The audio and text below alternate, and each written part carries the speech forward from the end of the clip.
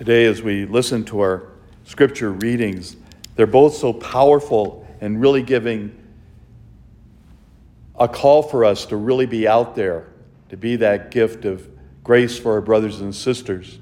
Both from Leviticus, which was the law of the church or of the community, and then we have the Lord himself saying the same thing, slightly in different terms.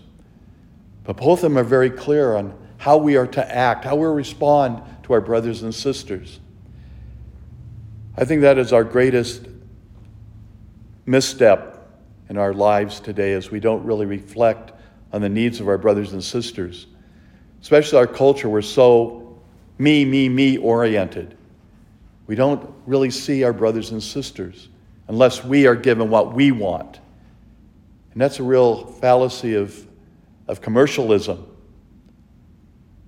We don't really see beyond ourselves. And yet the Lord is always there, always willing to pick us up and put us on the straight and narrow. We don't like that too much, but it's there. He's always before us. He's willing to guide us, but we have to be open to that Spirit. So we ask the Lord today, through this wonderful gift of the Eucharist, to help us have that open heart in this wonderful Lenten season, to examine ourselves, turn away from our selfishness, which was original sin, is original sin, and be free to listen to the Lord and respond to the needs of our brothers and sisters.